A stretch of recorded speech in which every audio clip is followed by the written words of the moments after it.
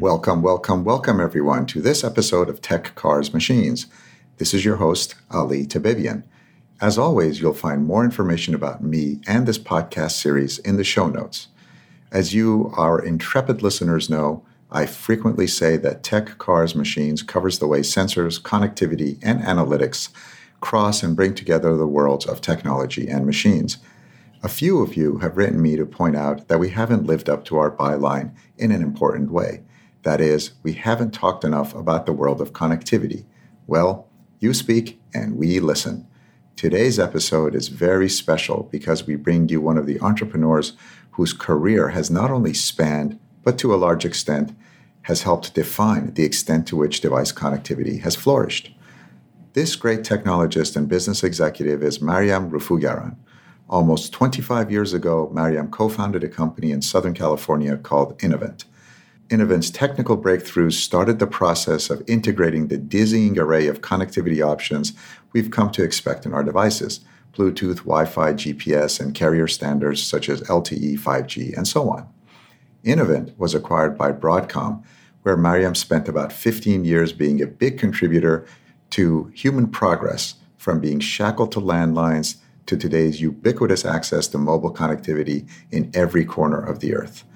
Not a bad start to a career.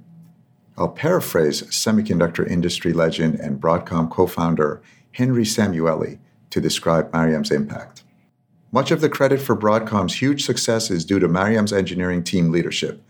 Maryam held the title of Senior Vice President for Radio Frequency Engineering at Broadcom, and she became a role model for women in engineering leadership positions in the semiconductor industry. Today, Maryam is the chief executive of Movandi, a company which, like Innovent, is based south of Los Angeles, and which, also like Innovent, she co-founded with her brother, Reza. Movandi is about 5G networks, especially the very disruptive, in a good way, 5G millimeter wave portion of the standard. Their products create significant improvements in wireless connectivity and offer better coverage, extended range, faster performance, and less latency at 1/10 the cost of competing alternatives. These claims may sound like ones we've become used to hearing from startups, but bear in mind that the tremendous promise of 5G comes with unusually significant trade-offs. These trade-offs are between cost, range, performance, and other key parameters, and resolving these trade-offs are more critical than they were in any prior standards migration. Thus, if successful, the impact of the second act of Maryam's career will be even greater than the one from the first act. With further ado, let's get to it. Tech, cars, machines. Subscribe here or at techcarsmachines.com and gtkpartners.com. So welcome everyone to this episode of Tech, Cars, Machines. We have a wonderful guest for you today, Maryam Roufougharan, joining us here from Southern California.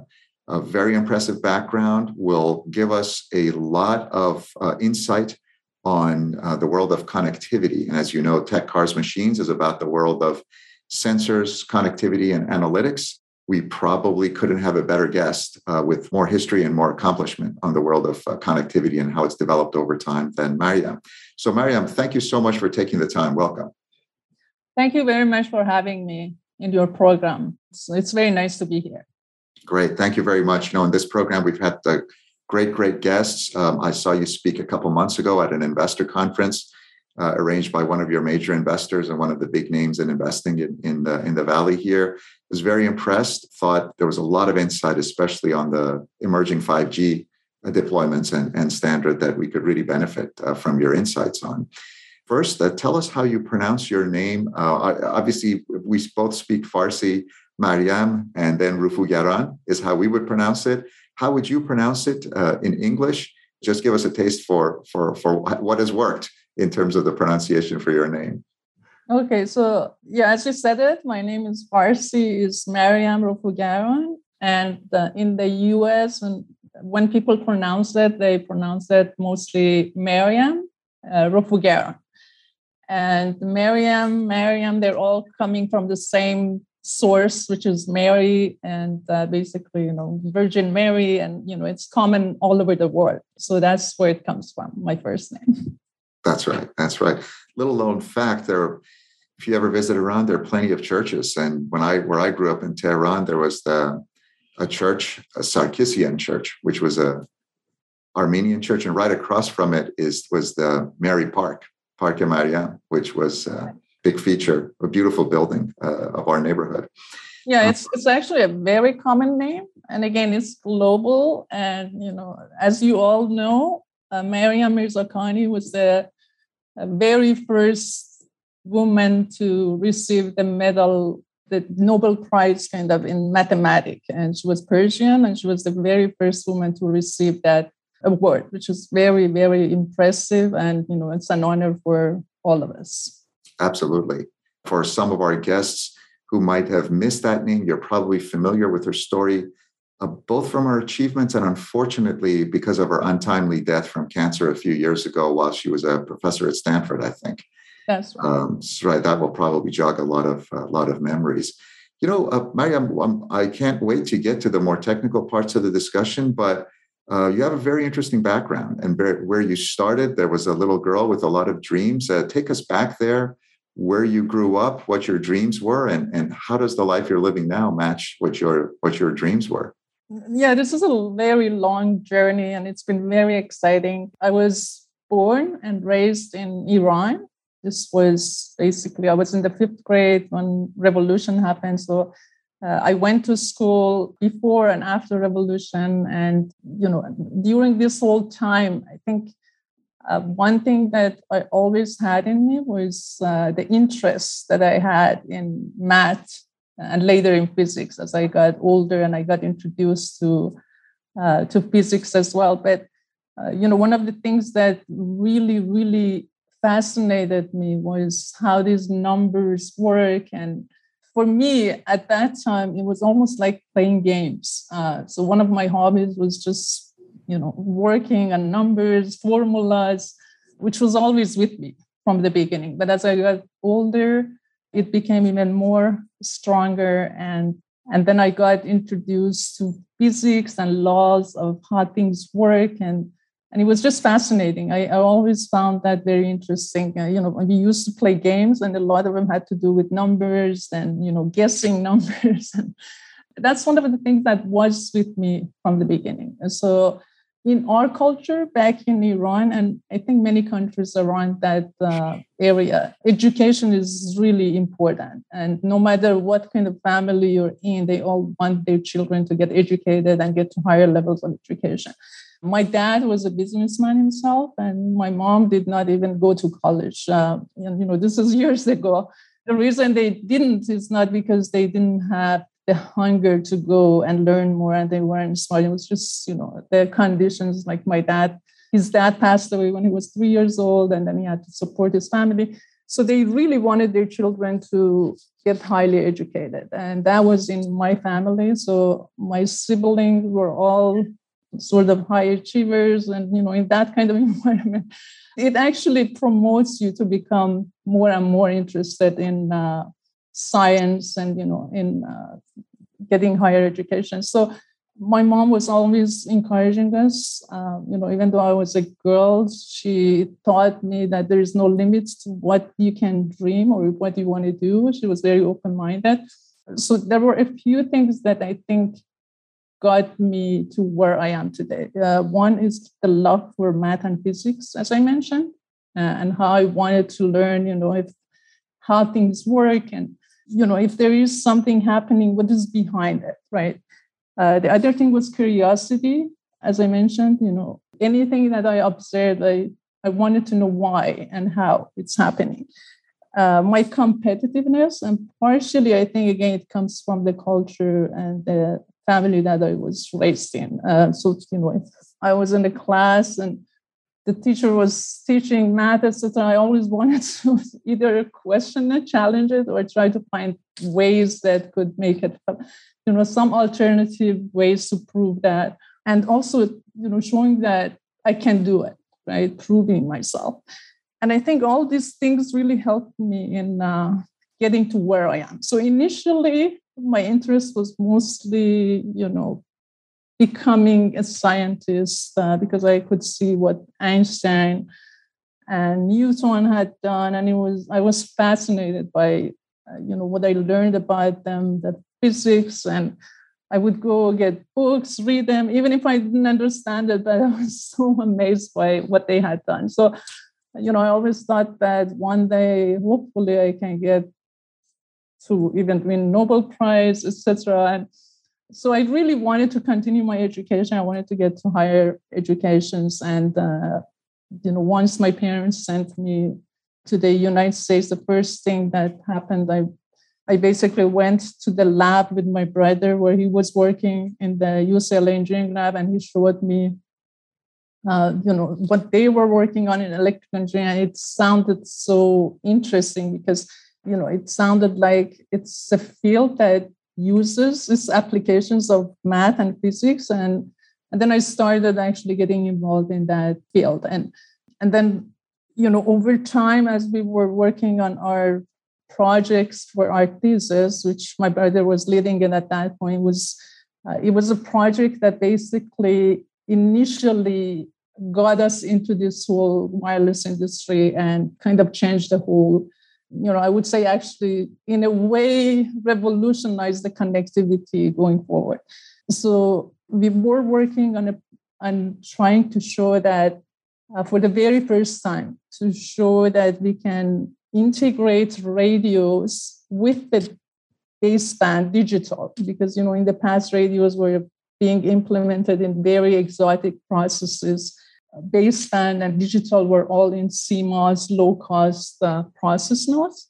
Nobody thought that you could actually bring this together, put it on a very tiny chip, and make products out of it. So that's something that we proved. We actually worked on when we were at UCLA. I was doing I finished my master. I was doing half PhD, and my brother was doing his PhD. So we were able to show for the very first time, we're talking about 1993 and 1994, that you could make a very tiny chip SoC with the full radios on it, and that can work. And that was really, really fundamental to going forward in what happened later on in connectivity. And while we were doing that, my interest from being a scientist started changing also to entrepreneurship and making business. And then I started looking up to people like Bill Gates and Steve Jobs. And then, my interest kind of shifted from just being a scientist into getting entrepreneurship and business. And that's how everything basically got to where I got into entrepreneurship. Wow, that's amazing. Let me go back a little bit in terms of where you started. So you gravitated toward technical subjects in a nurturing environment, but not one that was really you didn't really have the stereotypical immigrant parents like I did who wanted us to either be doctors or engineers. It was just something that you gravitated toward naturally. Well, actually, let me correct that. No, my mom and my dad wanted all of us to become doctors, by the way. That's natural in Iran, right? That's right. So the first thing is doctors. Then it becomes other stuff, maybe engineers. But, it's interesting because out of the four of us, only my sister, who's between me and my brother Reza, loved to become a doctor, and she became a doctor. But the rest of us, the three of us, just naturally, I think one reason is because math was easy for us too. Like, it was so easy and interesting. So we just, to be honest with you, when I was going to high school, my mom actually enrolled me in, how it is from the beginning, you choose whether you want to go to engineering or you want to go to medical sciences, right? Exactly. So she enrolled me in that natural sciences, biology, right? And my teachers were surprised all because they knew how good I was in that. But then when I got here, when I came to the US, and even during that time, I would go to the math classes and learn more on my own. So when I came here, I just, my brother was already in engineering, and he loved it that I go in the same field that he was. And, there was nobody here to tell me, go become a doctor or engineer. So I naturally got into that myself because of the interest that I had. But yeah, I mean, there's always pressure that everyone wants you to become a doctor back in Iran. Yeah. So very briefly, I mean, two things. We had the same thing in my family. My sister is a doctor and I did engineering. But what I also really liked about your description is you just loved it. Because when I tell people I was an electrical engineer and still work in technology, you frequently get the sense that they feel like it was other people think it's almost as a burden, something you made it through being an engineer. And I just liked it. I mean, I played with gadgets when I was a kid. I mean, I was fascinated by the way things work. It was exciting to me to go to and walk through an Intel fab, which I did when I was a student.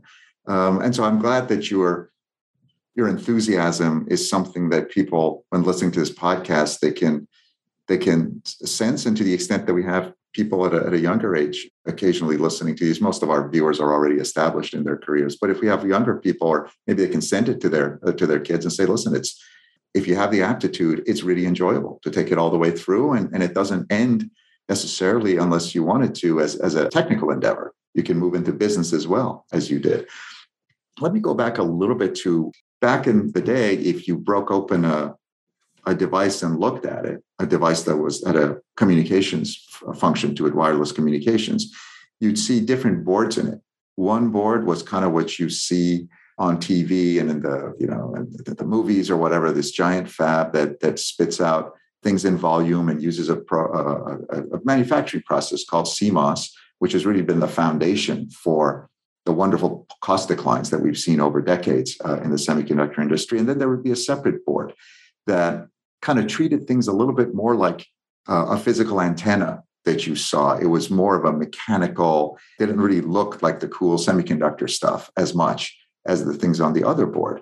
And obviously that's costly. It costs more to make that antenna board. It's costly to have two boards because then you have to assemble it. And there's all sorts of downsides to that. And what you're basically saying is everybody said, hey, you know what? That antenna is just too different for us to use a volume semiconductor process for. And you were the first person in the world, you and your brother and your company, Innovent, were the first people in the world to prove everyone wrong. Did I get that right in terms of the description? Yeah, pretty much. I think you summarized it right. So again, going back to that time, early 90s, most of the radios or all of the radios were, even the most integrated ones, the antenna board, right? They were in exotic processes like gallium arsenide, BiCMOS process. So that had to be separate from the board that was more integrated with the digital modem baseband, right? And that basically, whether it was cellular or any other kind of radio, that's how it was. And I think at that point, it was really only cellular radios that were, for example, if you look at the cell phones, which at that time were still big. I mean, they had started to become smaller, but they started really big devices.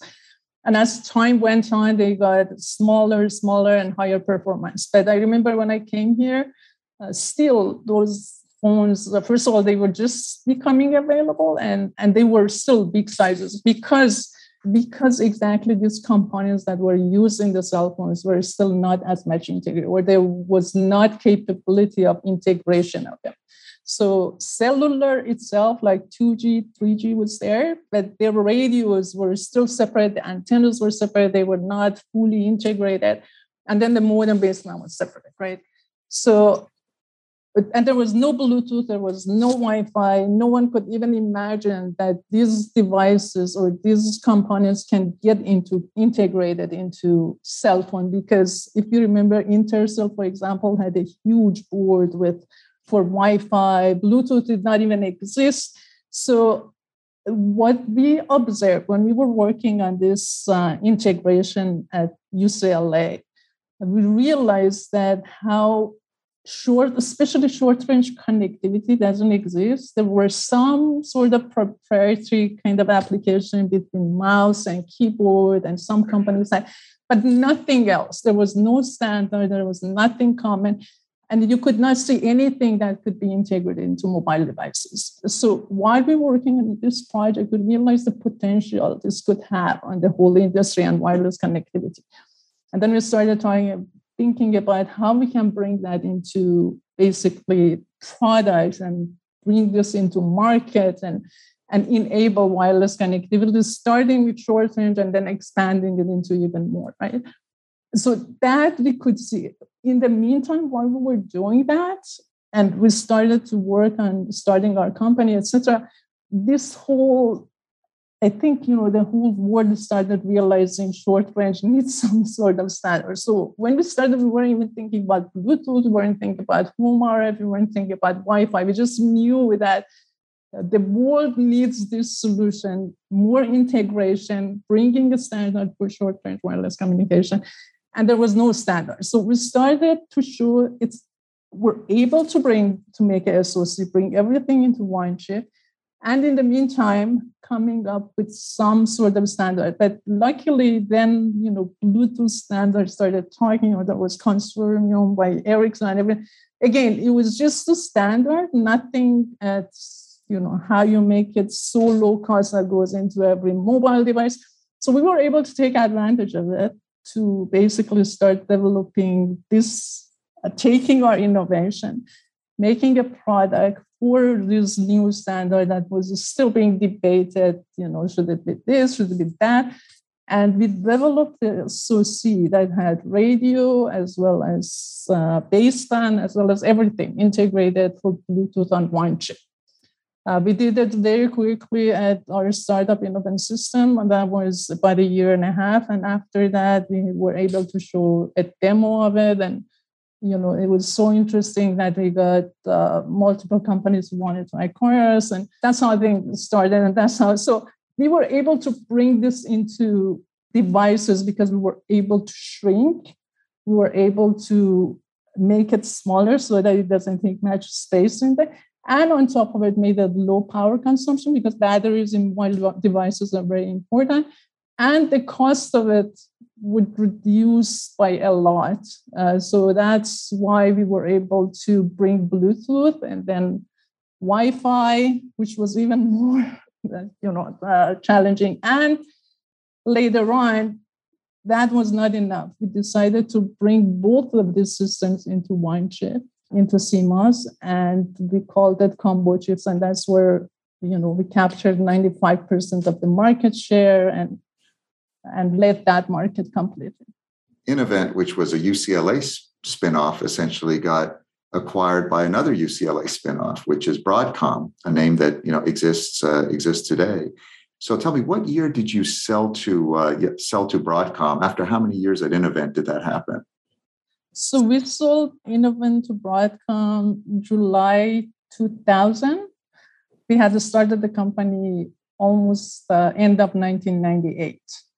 But that's when officially we actually got the funding, etc. But, prior to that, we were for sure, working on setting up the company, etc. But it took us about a year and a half from the time we got the Series A and funding to when we sold the company. And during that 1.5 years, we developed the complete SoC and were able to show the chip and prototype, etc. Yeah, that's amazing. And it was if I recall correctly, it was a very sizable transaction. It was about $400 million. Is that? Do I recall correctly?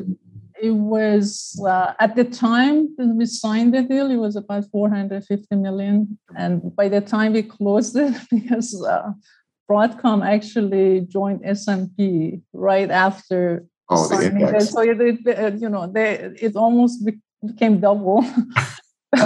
But then, later, about 6 months later or so, in 2001, there was a recession too. But I think the timing was actually very good.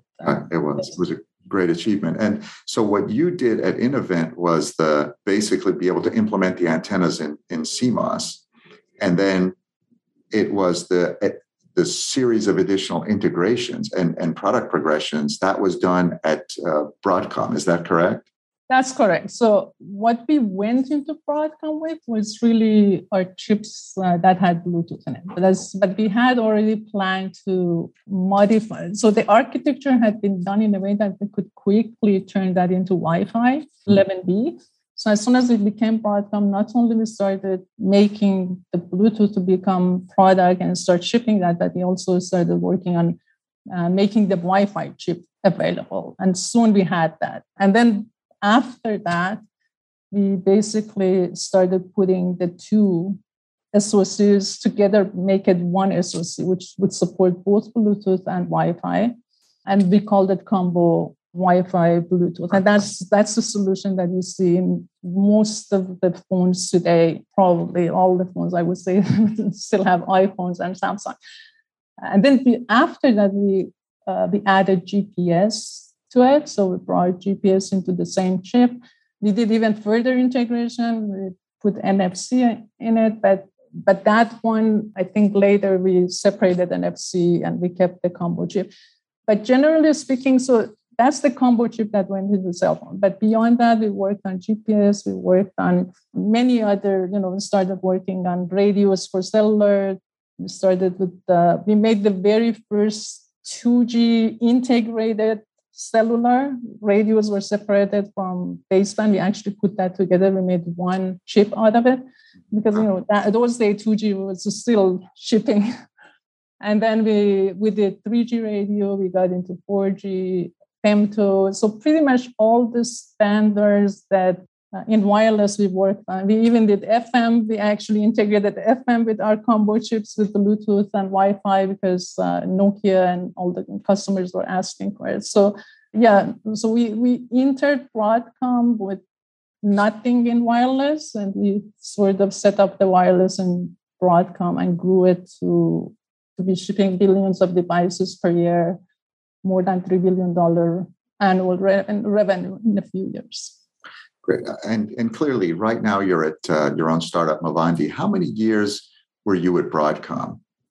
And the corollary question to that is, we talked about how quickly you'd made progress at Innovent, and then it seems you got a lot done at Broadcom as well. So tell us, how long were you at Broadcom, and then maybe compare what it's like to innovate at Innovent versus inside a large entity like Broadcom. So we remained with Broadcom for almost 16 years before we departed and started Movandi.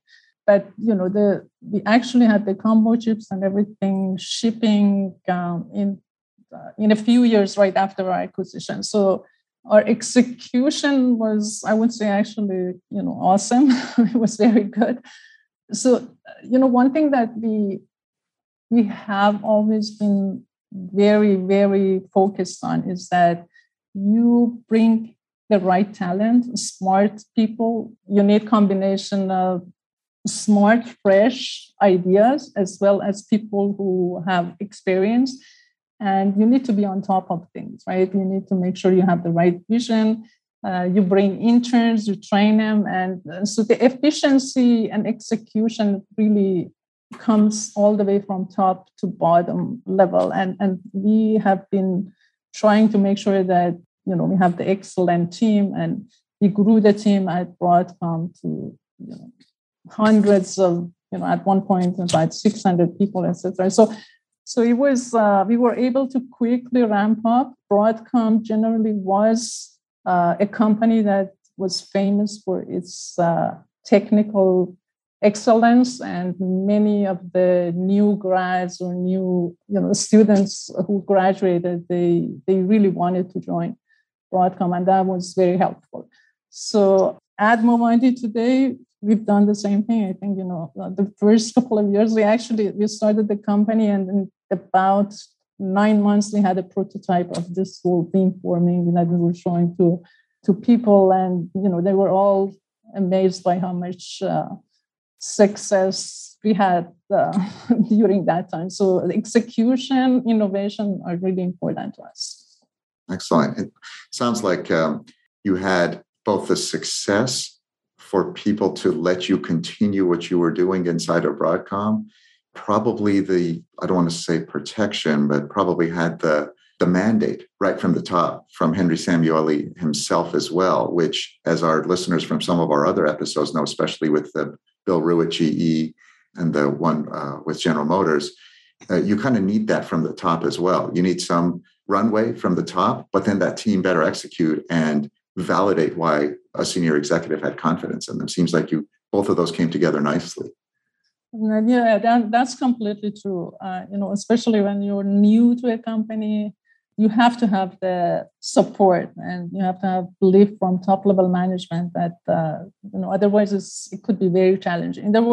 One of the reasons we actually merged with Broadcom was a couple of reasons. First of all, we knew Henry and Nick both from UCLA. Henry was actually sort of involved with the project that we were doing at UCLA on the baseband side of it.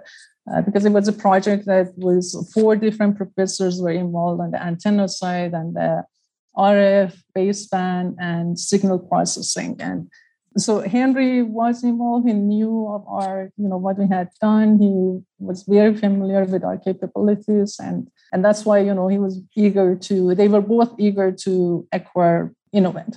We had others as well, but for us, it was the chemistry. We knew Henry. Henry is such a great guy, and we knew that merging with that company would probably be the better choice because we would have his support. Broadcom did not have anything in wireless when we joined them. It was all cable, modem, and wireline, and it was great because we thought we could actually become the wireless, and that's exactly what happened, right? So there was usually when you merge with companies, might have some conflict, could make it more complicated. But this was, like an open field. And as you know, Broadcom was a great company. They were aggressive. They wanted to expand market share, new businesses, and made a lot of sense for them. Again, during this time, Henry and the management were very supportive, and they sort of this was sort of like a startup within a bigger startup because they themselves they had just gone IPO. And so it was a really nice environment to be in, and they would let us to continue innovate and build a big portfolio of wireless. And there were other companies that we acquired, and they all got integrated really nicely. We were able to bring other, either talent or some technology in and build a big portfolio of wireless at Broadcom. I think that was very, very helpful. Excellent. Thank you for that background. In some of the offline conversations we had and some of the things I've seen you speak to, you mentioned a couple times that you recommend that people look for a hard problem to solve if they're looking specifically to establish their own startup. What is the hard problem that you saw that made you decide to form Movandi, which is your startup post-Broadcom? Movandi was basically, we started Movandi to make the next generation of wireless. As I mentioned to you, at Broadcom, we really did a lot. We worked on every wireless standards and all the way cellular, 4G, carrier aggregation, everything, right? But Wi-Fi, all flavors, 11AX, 11AC.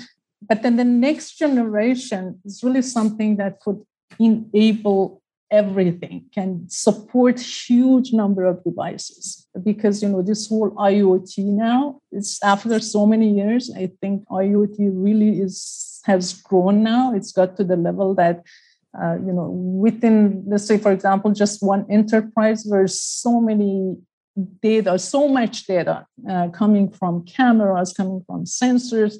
So that eventually is happening today, and it requires a huge capacity support.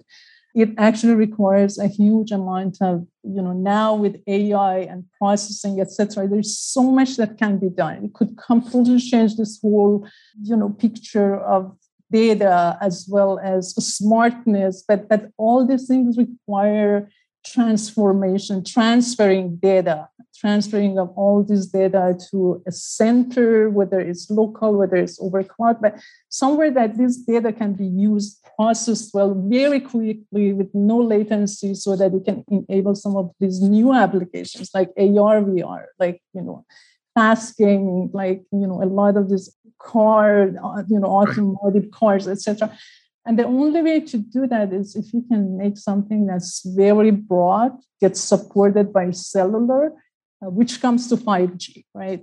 But again, 5G has to be more than just incremental to 4G or to 3G or whatever has happened in the past. If you look at 2G going to 3G to 4G, 2G started with enabling people to do voice and, some text, etc. 3G brought faster, a little bit more coming in, being able to access internet, but it was very slow. Eventually 4G made it faster. So now people can use their phones to do internet search, download, streaming video, etc. But still, you can see that it's not that efficient, right?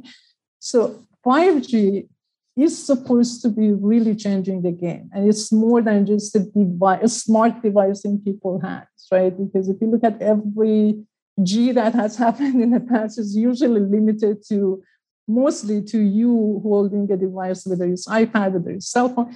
5G is supposed to go way beyond that. It's supposed to connect everything to everything. And that requires capacity. So but again, for that to happen, eventually, you really have to have a huge bandwidth and spectrum. You can't be limited to small bandwidth that are, at lower frequency or mid frequency happen. You have to go to very high frequencies to be able to get the maximum capacity, be able to support thousands of devices at the same time, to be able to get the lowest latency possible. And that's why we thought, we want to make sure that real 5G that everyone talks about, with the promise of being so fast and being able to do so quick, kind of, lowest latency happen. And there are challenges to going to high frequency. We're talking about 20 gigahertz and above because of the physics, as you know, the wavelength issues, etc. And that's why we said, okay, we're going to focus on addressing this challenge and come up with solutions to make this a possibility. Excellent. Thank you. So actually, this might be an interesting way of showing the discontinuity that 5G is set to bring. What were the typical frequencies at which 2G, 3G, 4G operated versus 5G? So, it started with lower frequency, lower than 1 gigahertz at the 600, 700, 900 megahertz, and going to, I think LTE at the end can support but up to 2 gigahertz. So now in 5G, again, there are 5G in different kind of bands. So there is a low frequency, which is still lower than 1 gig. They call it low band. There is mid band, which is between 1 to 6 gigahertz, depending on where you are in the world. I think in the US, it's mostly 3.5 gigahertz. And then it's high frequency or millimeter wave, which is 24 gigahertz and above. And, it goes all the way to even 39 gigahertz, 47 gigahertz. So there are different bands. Again, if you say for 5G in low band, there are improvements that can be done. And that's by getting some more allocations of the bandwidth channel, doing carrier aggregation, doing massive MIMO, etc., which is incremental. Again, you don't see a huge benefit over 4G because you're still limited by how much bandwidth you can get. Then mid-band allows somewhat more, still incremental, so you can get higher speed. You can probably get, let's say, in some cases, to even 1 gigabit, I would say, if you do massive MIMO, huge number of antennas and use the very high modulation techniques, all these things. But you still have low, you don't have the same channel bandwidth that you can get, or huge amount of bandwidth you get in millimeter wave. And on top of it, even if you do get, let's say, a peak of up to 500 megabit per second or something, the number of users will improve relative to 4G because we're doing massive MIMO, etc., but still nowhere close to what you can get with millimeter wave. For example, if I'm here and I'm the only person with a device that has mid-band and I'm the only one who's using the device, I can get very, very fast speed.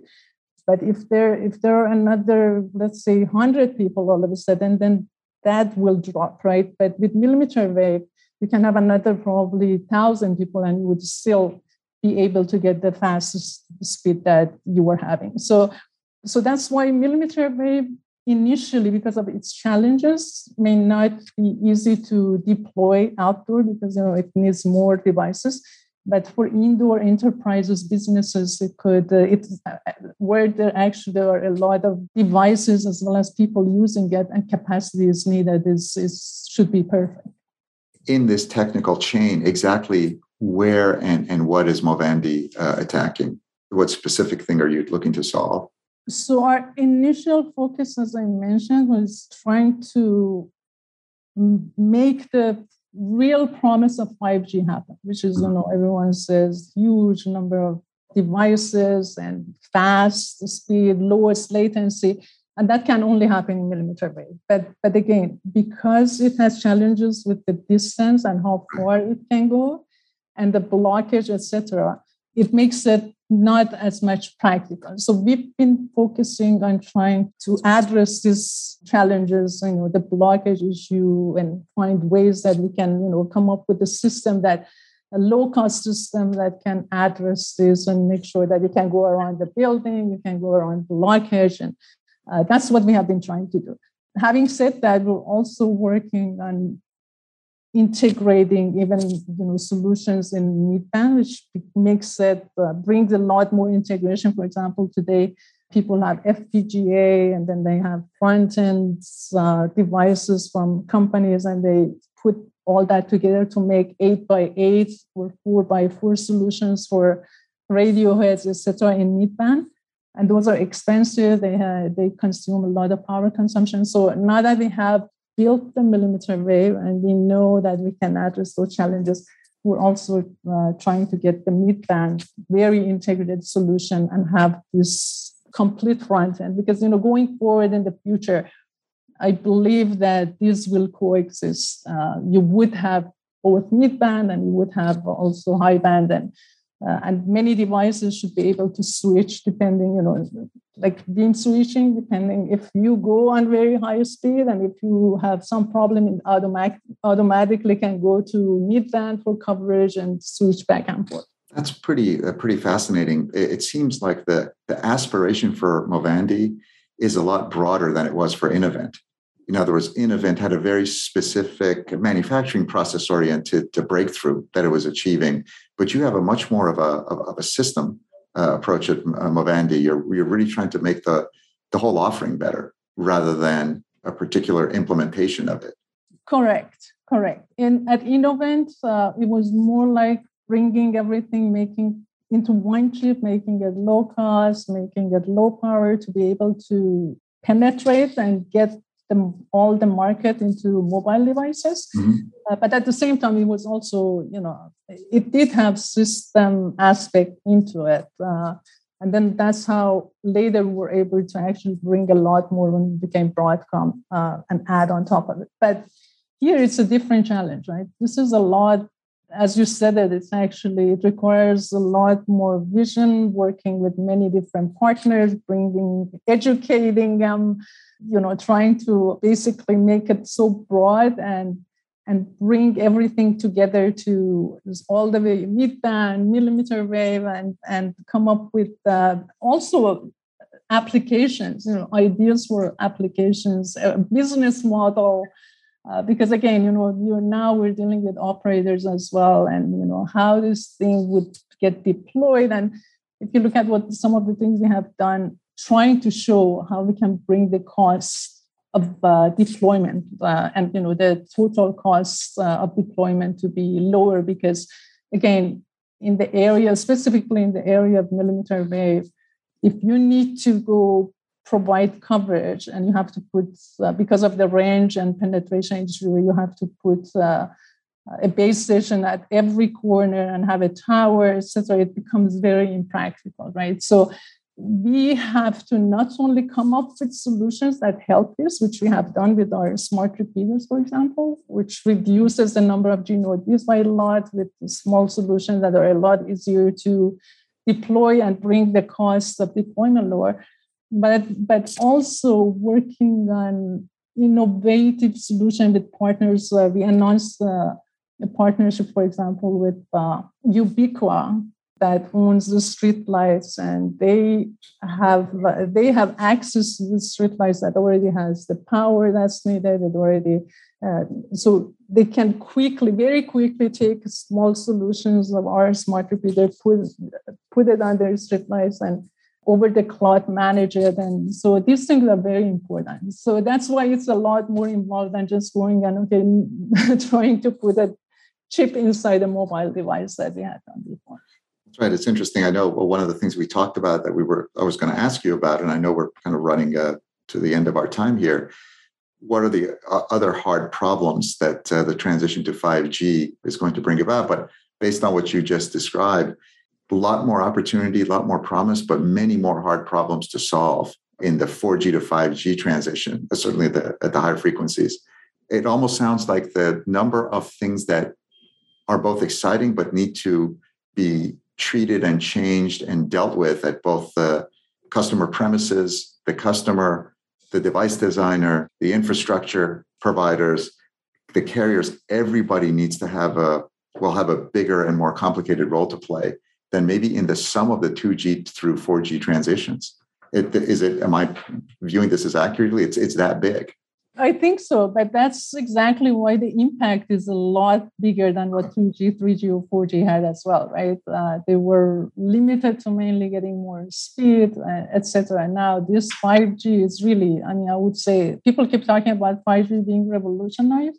That's why there are more complications and there are more challenges to solve. But the good news is that once this is solved and it's in place, there would be huge impact on this whole wireless because it really enables everything that people talk about, AI, artificial intelligence. Because, right now, data may be there, right? Processors with AI algorithms may be there, but you need a link. You need to be able to get a link that's fast enough and has the lowest latency to be able to connect it. Without AI with no data has no use, right? And if you have to go and bring cables and fibers, every single thing to be able to make that happen, you won't see all these, exciting applications and everything that people talk about. Robots, managing them, traffic lights, all these things have to have a solution like what 5G can bring to the picture.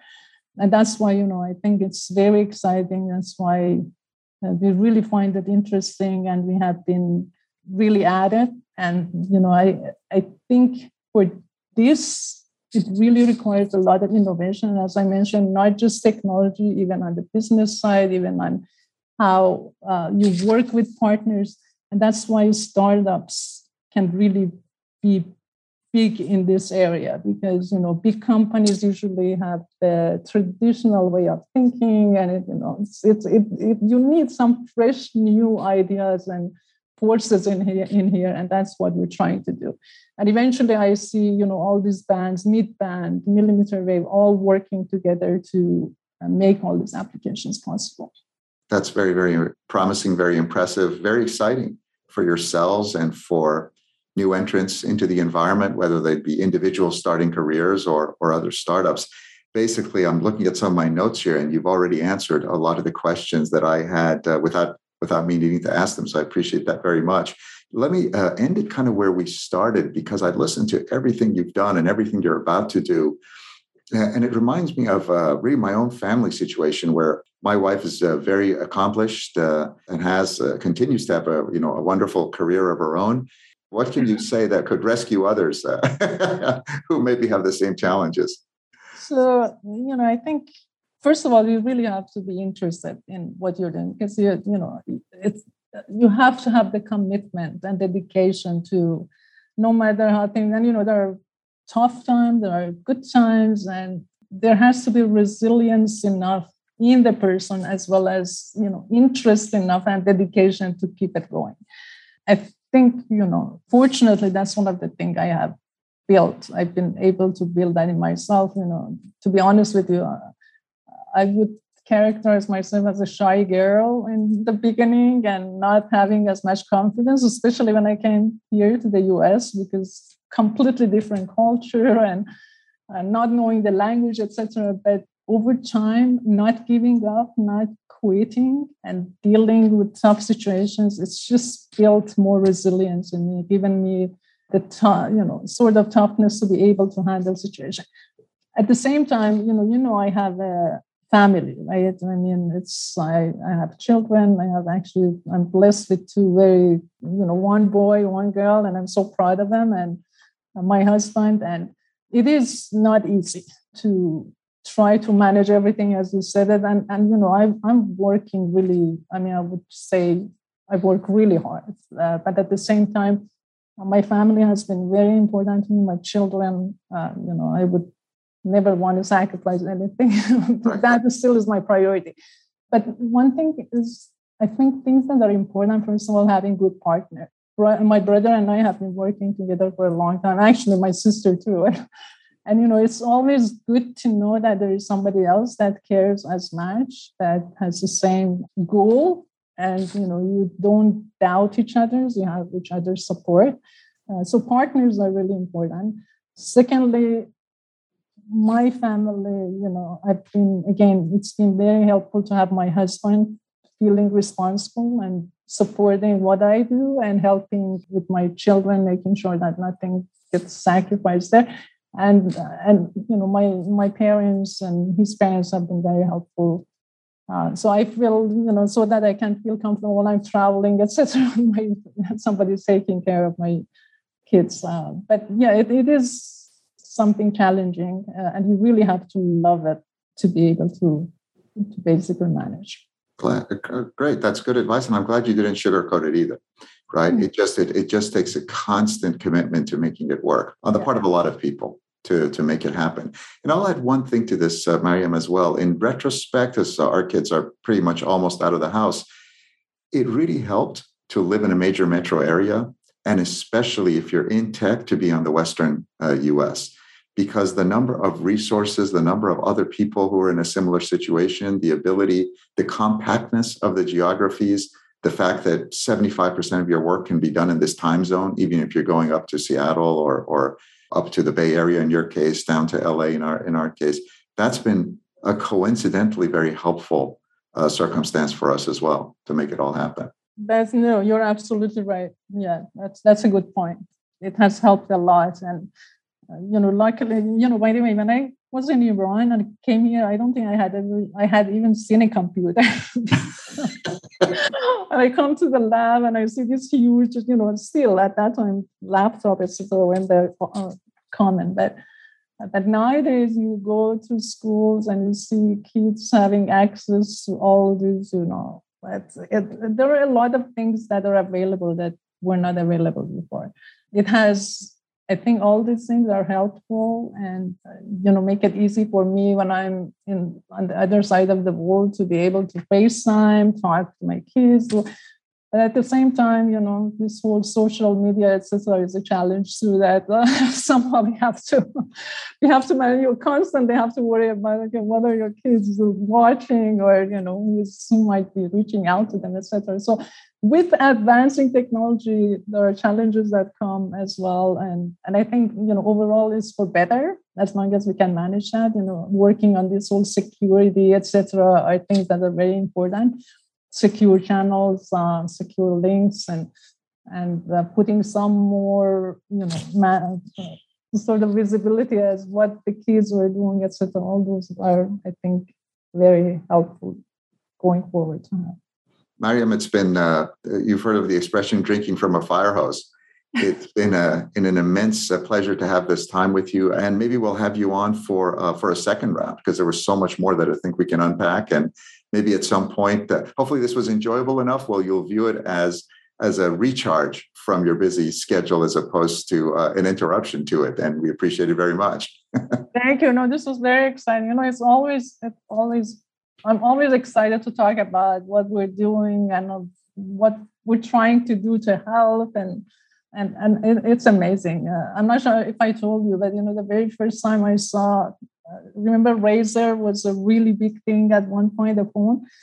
And that's years ago, right? When Motorola had come up with it. That was a really cool phone. I had that Razr phone, right? And when I was at the airport and I saw, like teenagers showing it off to each other and saying, "Oh, by the way, I have Bluetooth in it." It was just so exciting. It's just, it's so good to see what you have actually done and built become something that people can brag about and help people. So, I'm always happy to chat about what we're doing and what we're trying to do to change, the world and help everybody. Excellent. Well, thank you so much. Isn't it great to let someone else do the thinking for you? Keep indulging yourself. Click subscribe. Subscribe with a little button in your podcast app, or click the 3 dots in the little circle. Or visit us at gtkpartners.com.